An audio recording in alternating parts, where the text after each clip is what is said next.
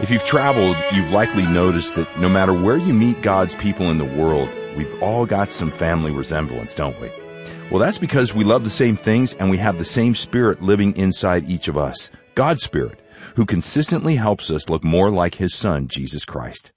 Today on Through the Bible, Dr. J. Vernon McGee's study takes us through Philippians 2 and explains what it means to be more like Christ. But speaking of traveling the world, our World Prayer Team is traveling on our knees this week, celebrating God's work in our lives. See if you can spot the family resemblance from these listeners who've written to us recently. A listener who hops aboard the Bible bus in his language of Mandarin shares this. God's Word is a wonderful remedy for man. His Word is our comfort in the midst of trials. God's Word is our companion in times of loneliness. God's Word is food for the starved. His Word is balm for injuries, joy in miseries, strength in weakness, weapon in wars, a treasury of truths, the evidence for knowing God Himself, the origin of all wisdom, the foundation for trusting Him, the principle for man to believe, the mirror of his conscience, and the guide for going to heaven. May God's Word light our way. May His Word satisfy the craving of our spirit. Isn't that beautiful? Now, here's a word of gratitude from a listener of our Mongolian program. I live with my husband and 2 children in a southwestern province of Mongolia. I recently decided I wanted to live as a believer and accepted Jesus Christ into my life. I started to attend a church, and now I feel the power of God and prayer in the lives of my family. But I have struggled to read the Bible. In truth, I found it not very interesting. Last week, my friend gave me a radio and told me about your program. I began to listen every day. It is a good friend when I am lonely. I am very excited now because this program is a great help to me to read and understand the Bible better. I find I cannot wait for the next program to begin. And then our last letter, this is from a listener of our Cantonese program in Hong Kong. My wife and I have been out of work, and our 12-year-old son is very ill. I recently have been on many interviews and pray the Lord will provide me with a job. It is easy to get discouraged, so I'm grateful for your programs that fill my mind with God's Word. Please pray the Lord will guard my heart and my mind. Will you also pray that I might receive the good news of a job? May all the glory be to the Lord Jesus. Let's do that. Let's pray for this believer in Hong Kong. Let's pray that he might find work and find satisfaction in Christ as well. Let's pray for each other also and for the effectiveness of Through the Bible. Your prayer support, as we've said before, is the most important ministry that you can have with Through the Bible. If you want to find out more about our World Prayer Team and how you can join in this privilege, just visit ttb.org/pray or call 1-800-65-BIBLE. Now let's pray as we begin our study. Heavenly Father, thank you for your family of Christians throughout the world who support one another and through the Bible and prayer. Thank you for working in us and through us. We ask that your Spirit produces your fruit in our lives. In Jesus' name, amen. Now get ready. We're headed to Philippians 2 on Through the Bible with Dr. J. Vernon McGee. Now, friends, we have been following in this second chapter the pattern of Christian living. And that pattern we have seen is not imitation, but it's impartation of the mind of Christ. Let this mind be in you. That is, permit the Holy Spirit to produce the fruit of the Spirit in your life. Now, that fruit is love, joy, peace, and it's long-suffering, and it's humbleness, and that is the thing that characterized the Lord Jesus, humility. And that was the mind that when He humbled Himself, came down from heaven's glory and went to the cross. Now, the mind of God here is to exalt Christ. And therefore, there are 2 things that should characterize the Christian today. And John the Baptist expressed it. He must increase, I must decrease. And if that's not happening in your life, my friend, just very candidly, you are not living for Christ. You are not living the Christian life. And I don't care who you are. You could be a preacher. You could be a Sunday school teacher. You could be a deacon in the church. And believe me, there are a lot of deacons today that need to have him increase and have them decrease. And the less we see of some of us, and the more we see of Christ, it will certainly be better for those that are around us today. Now, we saw that Paul had the mind of Christ. He just wanted his life to be a drink offering, poured out on the sacrifice of Christ. And Paul just wanted one thing, that Christ be exalted, and that as that drink offering poured on a red-hot sacrifice, why, it just went up in steam. Paul said that I just want my life to be like that, evaporated, lived out, given for Christ. And then we saw Timothy, a young man, walking in the Roman Empire, and he was like-minded with Paul. So he had the mind of Christ. And now we come today to Epaphroditus. He was the pastor of the church there in Philippi. He was the one that brought the message to Paul, and he's going to be sent back now. And Paul has something nice to say about him. Paul was always saying something complimentary of the local pastor. That is, if it could be said. Paul was not a hypocrite in this, and he didn't go around backslapping. But when a man was standing for God, Paul stood with him, of course. And we find here that he identifies himself with Epaphroditus. He calls him my brother, my companion, my fellow soldier. Now, will you notice that again? Paul says here, verse 25, yet I supposed it necessary to send to you Epaphroditus, my brother and companion in labor and fellow soldier, but your messenger, and he that ministered to my wants. For he longed after you all, and was full of heaviness, because that ye had heard that he had been sick. My companion in labor, and he's my brother, and he's my fellow soldier. Paul stood shoulder to shoulder with this man, and this man stood shoulder to shoulder with Paul. Now, for he longed after you all, and he was full of heaviness, because that ye had heard that he had been sick. This is almost humorous here. You see, this man, Epaphroditus, he got sick. And word was sent back to the church in Philippi that their own pastor was sick. And he longed for them. Chances are he was homesick, too.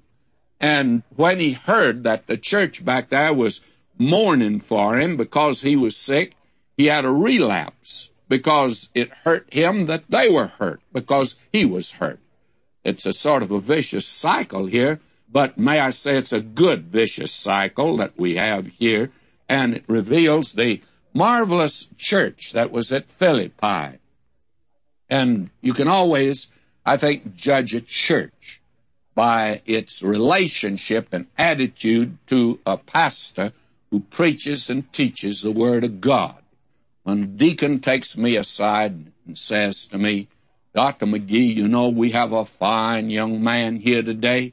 He's preaching and teaching the Word of God. You know, I always feel good. And then when some deacon takes me aside and says, say, how do you get rid of a fellow like this? He's too opinionated. He's too dogmatic. He wants to run things. Now I ask, is he preaching and teaching the Word of God? Oh, yes, he does that, but we've had that all along. Well, believe me, that's what had no effect upon that man, that is for sure. And you can generally judge a church by its attitude and relationship to a man who preaches and teaches the Word of God. You can always do that. Just check in, and you'll find that's been true. And when a church begins to reject a man who preaches and teaches the Word of God, the church is doomed, my friend, and that is the death knell of many churches across this land today. You see, the devil has been very clever. He does not now attack the Word of God itself. I gave up a long time ago giving apologetic sermons. The Bible doesn't need defending. The Spirit of God take care of that. But in fact, Paul wrote, you can do nothing against the truth.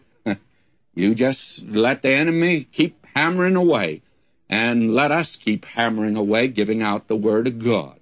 And we don't need to defend the Bible. So the devil today doesn't make his attack on the Bible. He makes his attack upon the man who is preaching and teaching the Word of God. And you'll find that that's true across this land today. And I do think that I know pretty well the pulse of the conservative churches across this land, as I've been in many of them, and I think this is the real test. So this man Epaphroditus, the pastor of the church in Philippi, what a wonderful relationship, and it speaks well of the church in Philippi. And we've already seen it was a wonderful church, and they loved Paul also. Now, Paul goes on to say, he says, "For indeed he was sick, nigh unto death. But God had mercy on him, and not on him only, but on me also, lest I should have sorrow upon sorrow."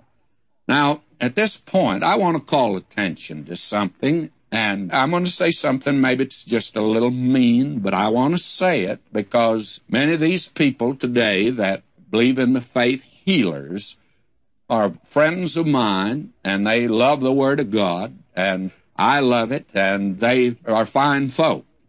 They just don't always agree with me in everything. And, of course, maybe I'm wrong. I don't know. I don't think so. But nevertheless, will you notice this? Paul here is in prison in Rome. He has a thorn in the flesh. The Lord Jesus wouldn't remove it. Just wouldn't remove it, but gave him grace to bear it. Timothy has stomach trouble. And you'd think Paul was a faith healer, by the way. He was an apostle. And those gifts ended with the apostles. And so Paul, the faith healer, what did he do with Timothy? Pray over him? Pour a little oil on him? No, he told him to take a little wine for his stomach's sake. Now he's got a sick young preacher with him.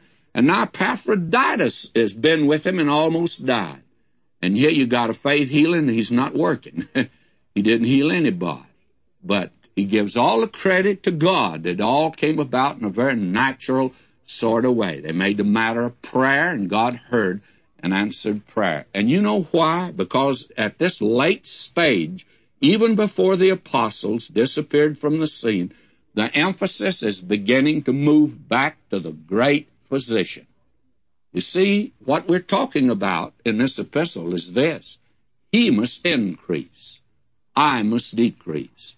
Now, friends, if I turn out to be a faith healer, I'm somebody. I'm different. Oh, I'm great. But you want to know something? I'm not. Not at all. The Lord Jesus is the great physician.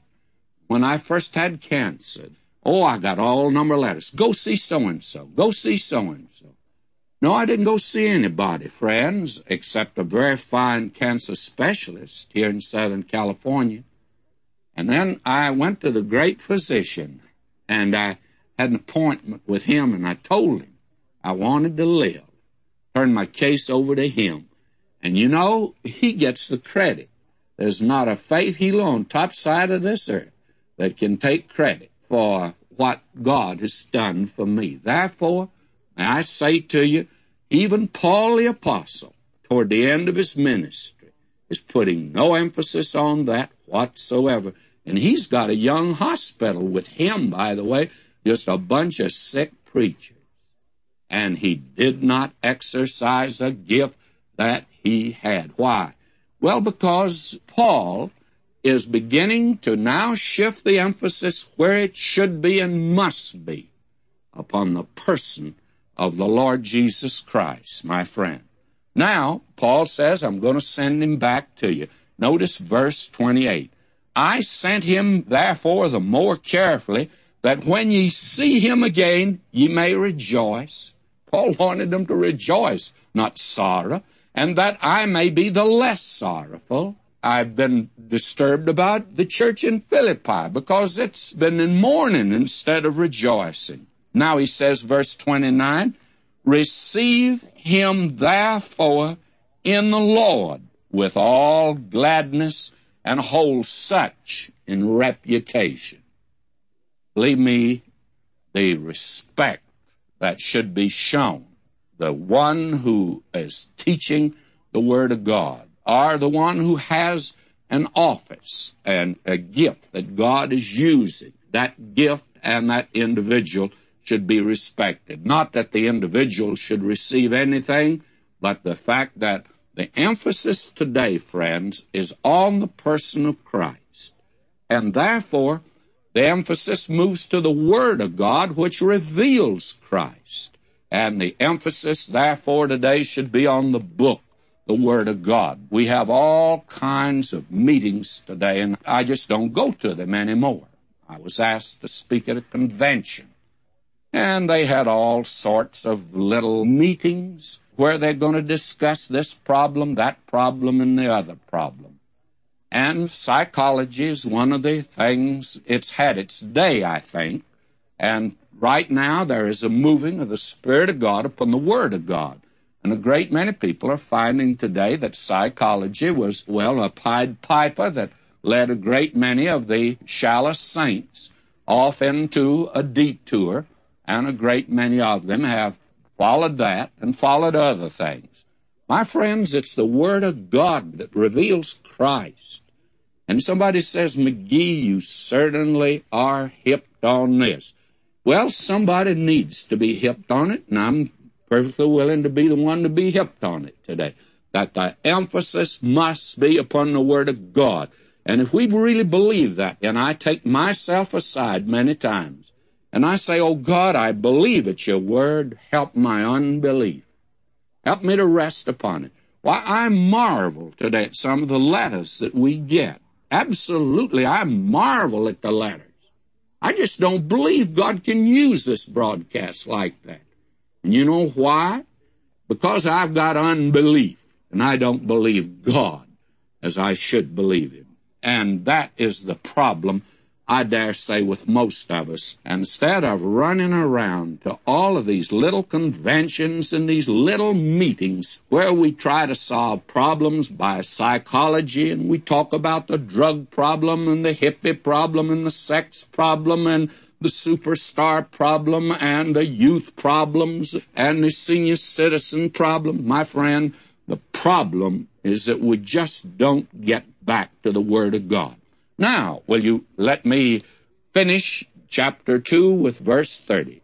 Because for the work of Christ he was nigh unto death, not regarding his life, to supply your lack of service toward me. The work of Christ, that means this man had the mind of Christ also.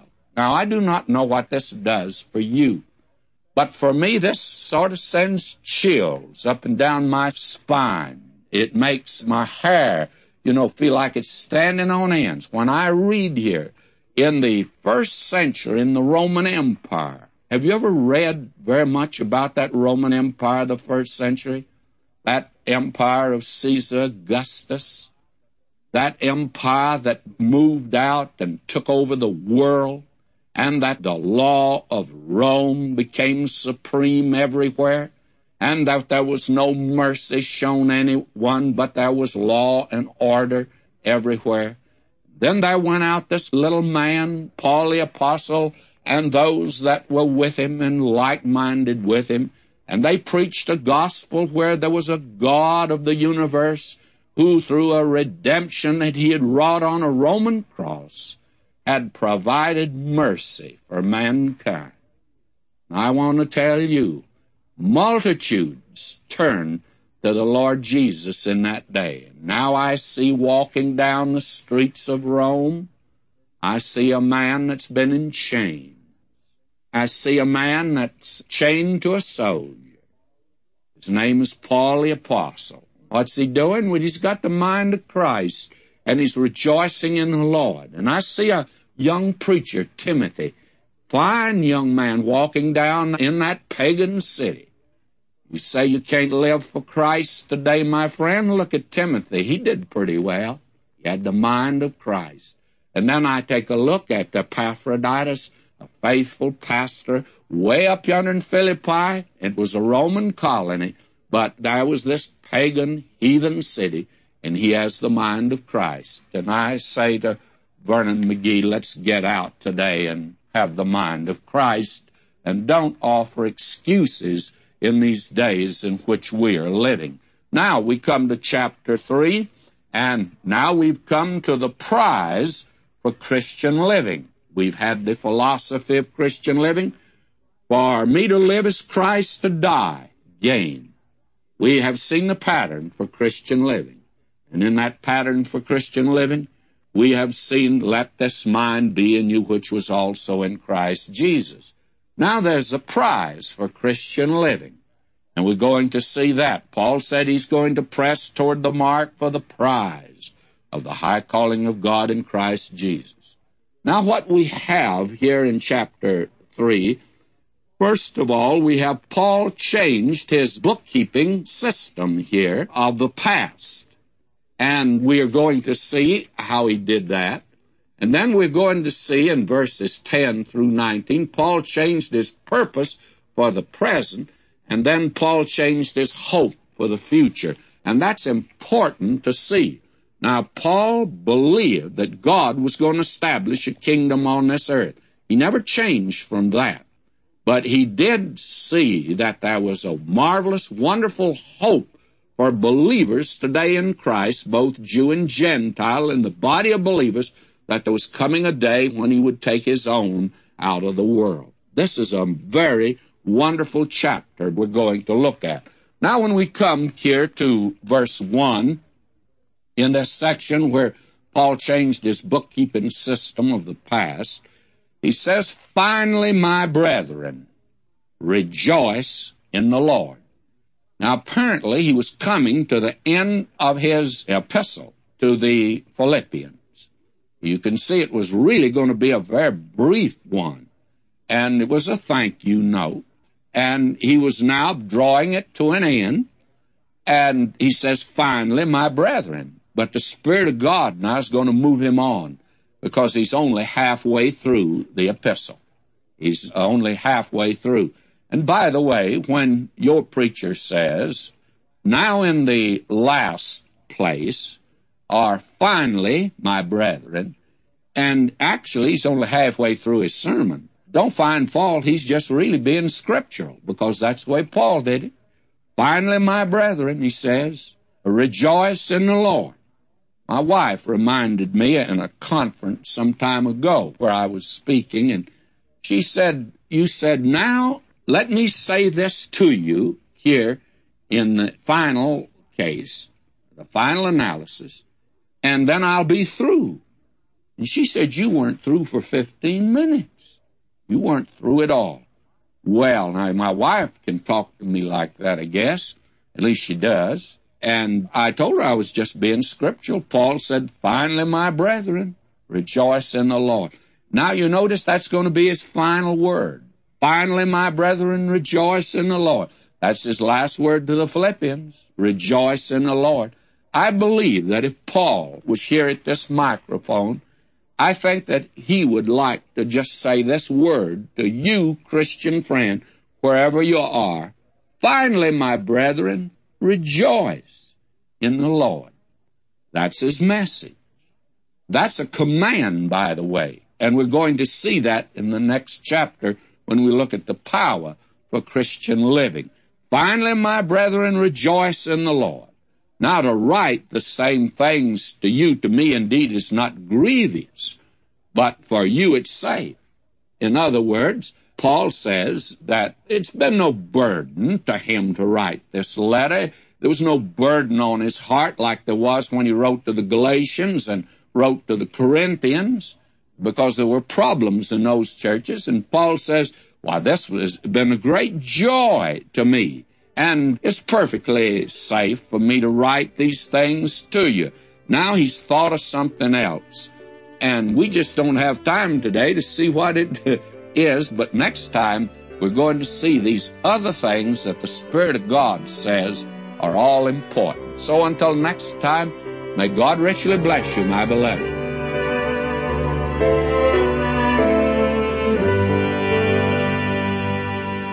Well, now we understand a little better why Philippians is called the Epistle of Joy. If you want to spend more time in this section of God's Word yourself, why don't you download our app and listen again to this message at ttb.org. And while you're there, be sure to download our Bible Companion for Philippians. It's really a great resource to take you deeper into all that we're studying together. Again, you'll find all these and even more resources for free at ttb.org, or call 1-800-65-BIBLE if we can answer your questions about this fruitful ministry. Well, you can reach us anytime at 1-800-65-BIBLE or ttb.org.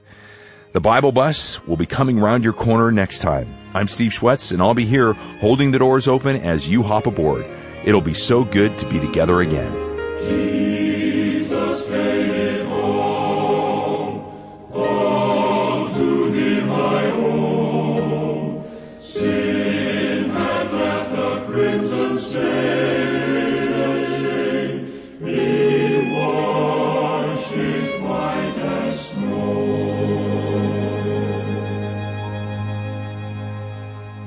Today's study with Dr. J. Vernon McGee is brought to you by Through the Bible, and it's made possible by the generous prayer and financial investments from listeners like you on the Bible Bus all around the world.